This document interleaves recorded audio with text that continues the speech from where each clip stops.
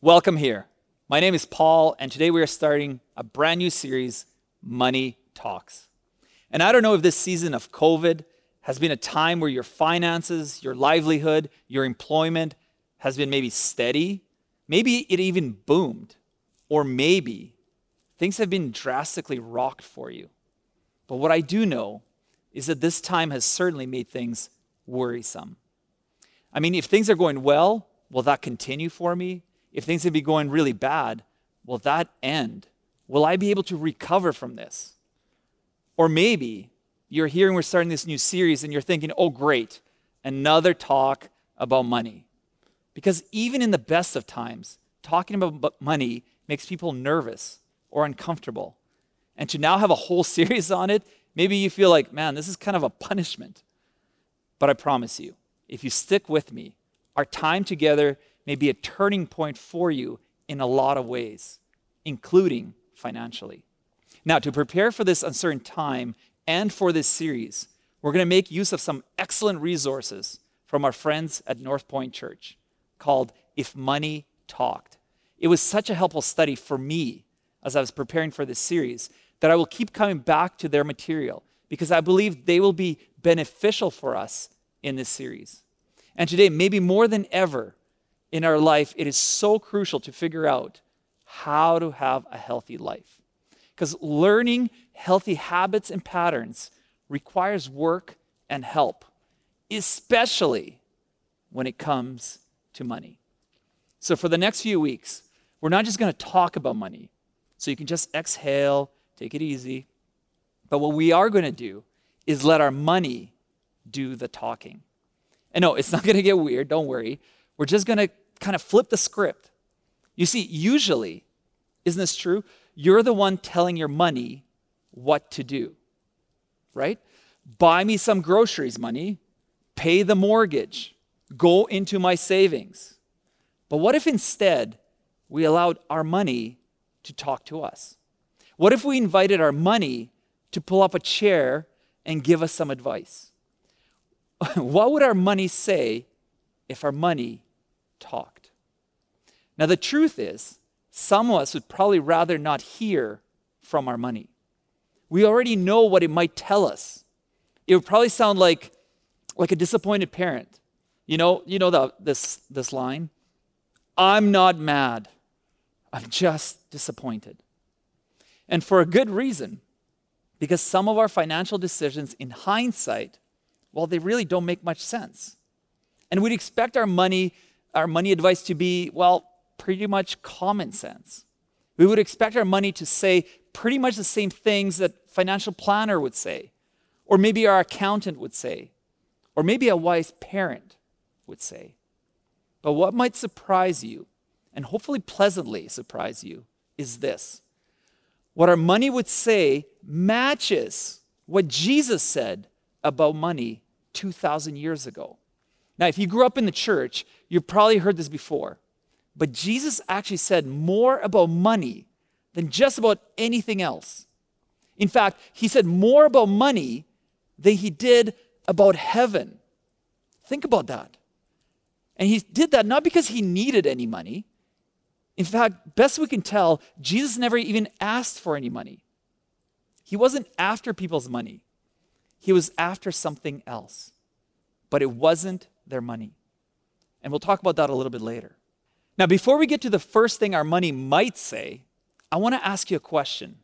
I know this is going to sound kind of strange, but here it is.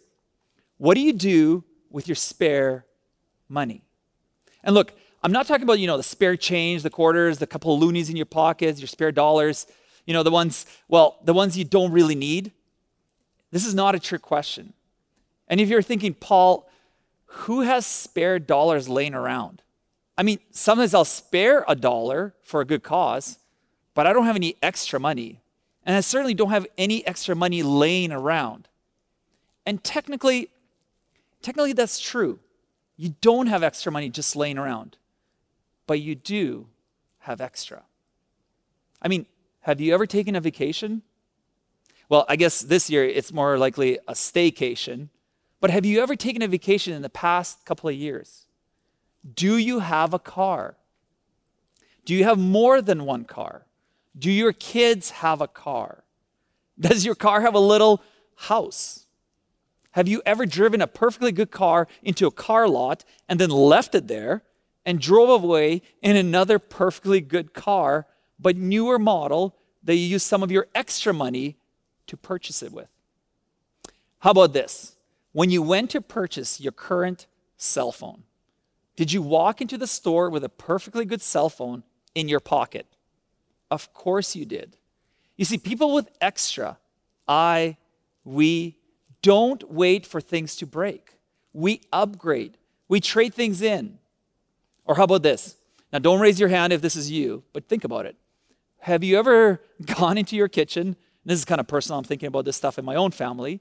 A kitchen that has countertops, a microwave, an oven, a refrigerator, and then ripped it all out, and then used some of your spare money to replace it all with new countertops, new refrigerator, a microwave, an oven.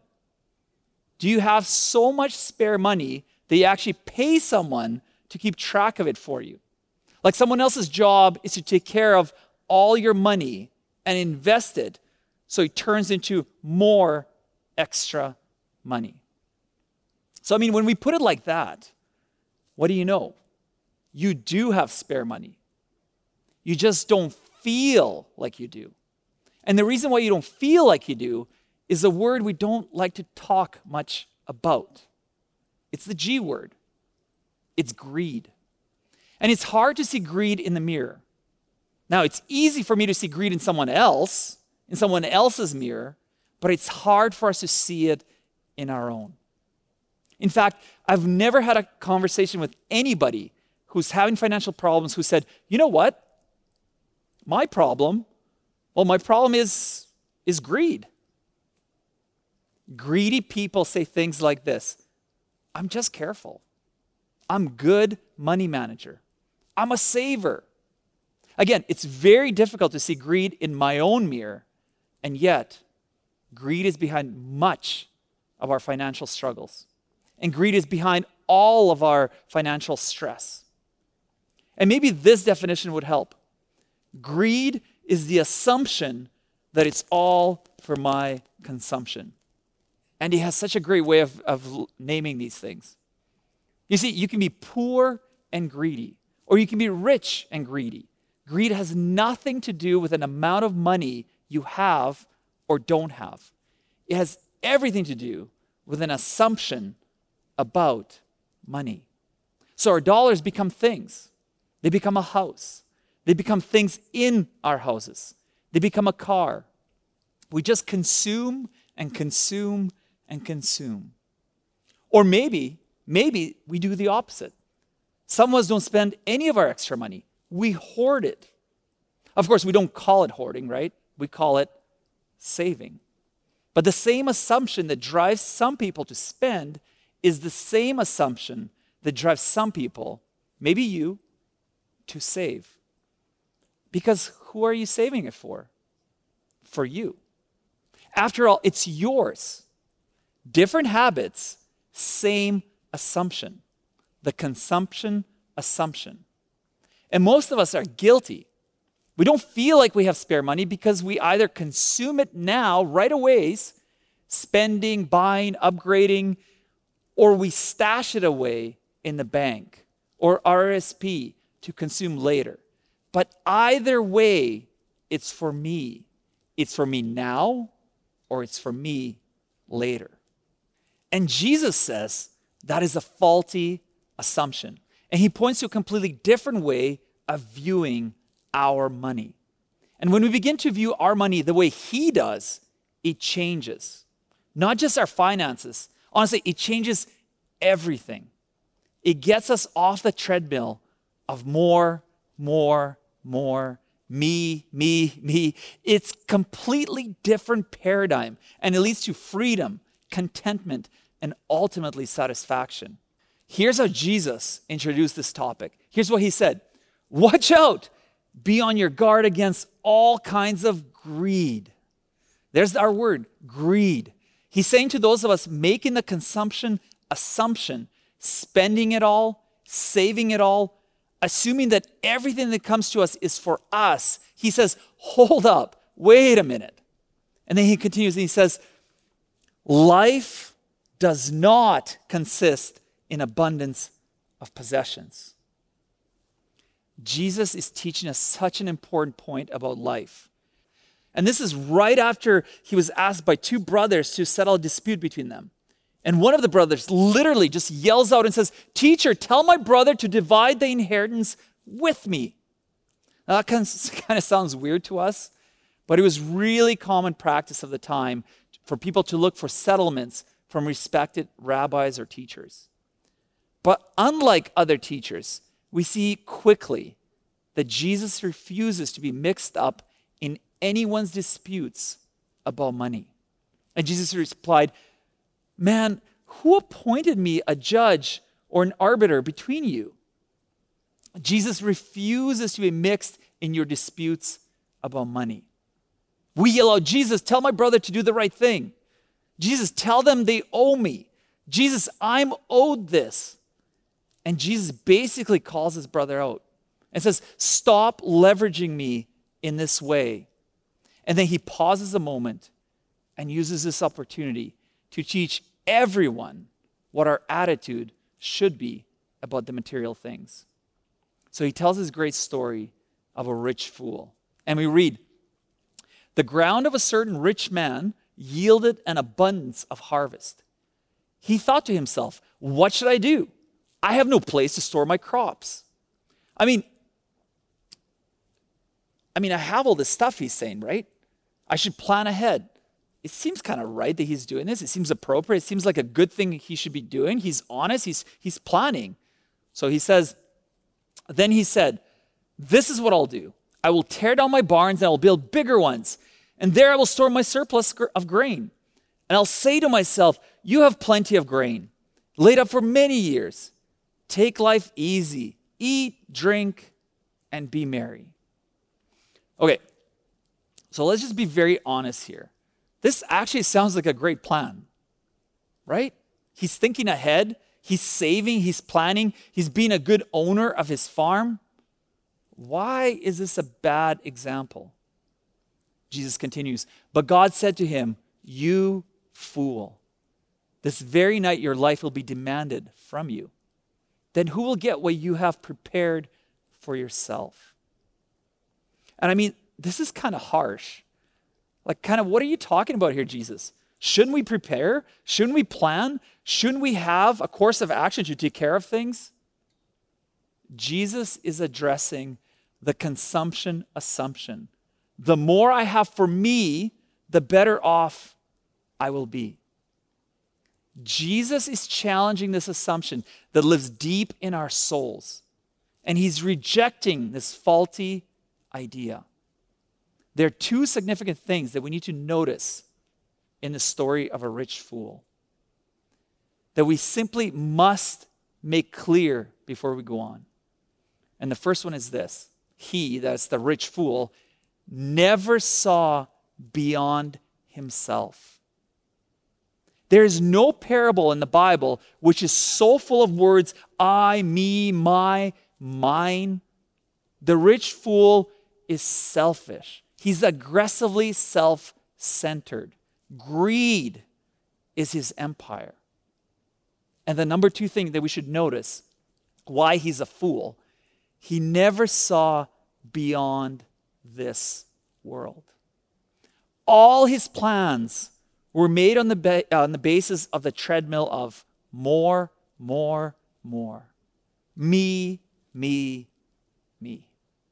And let's be honest, isn't this the trap we fall into? Don't we say, I just need to learn this thing, and then I can just set up my business, and I just need to make my fortune, and I just need to have this much before I retire. I just need to. Jesus sharply and strongly tells us that's not what life is about. In other words, life is more than stuff.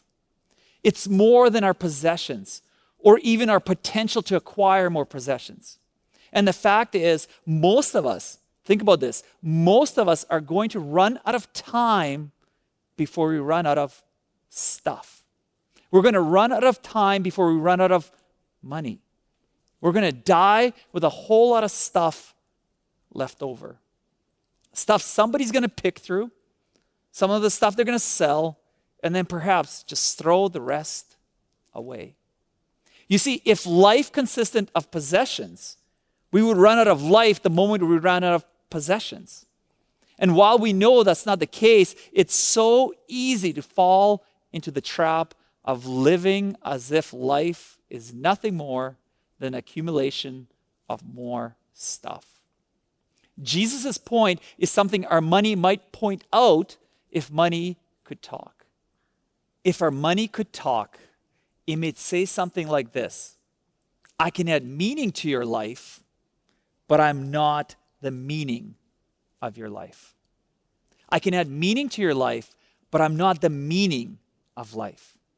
Money, your money and my money, will remind us that it doesn't get much play at funerals.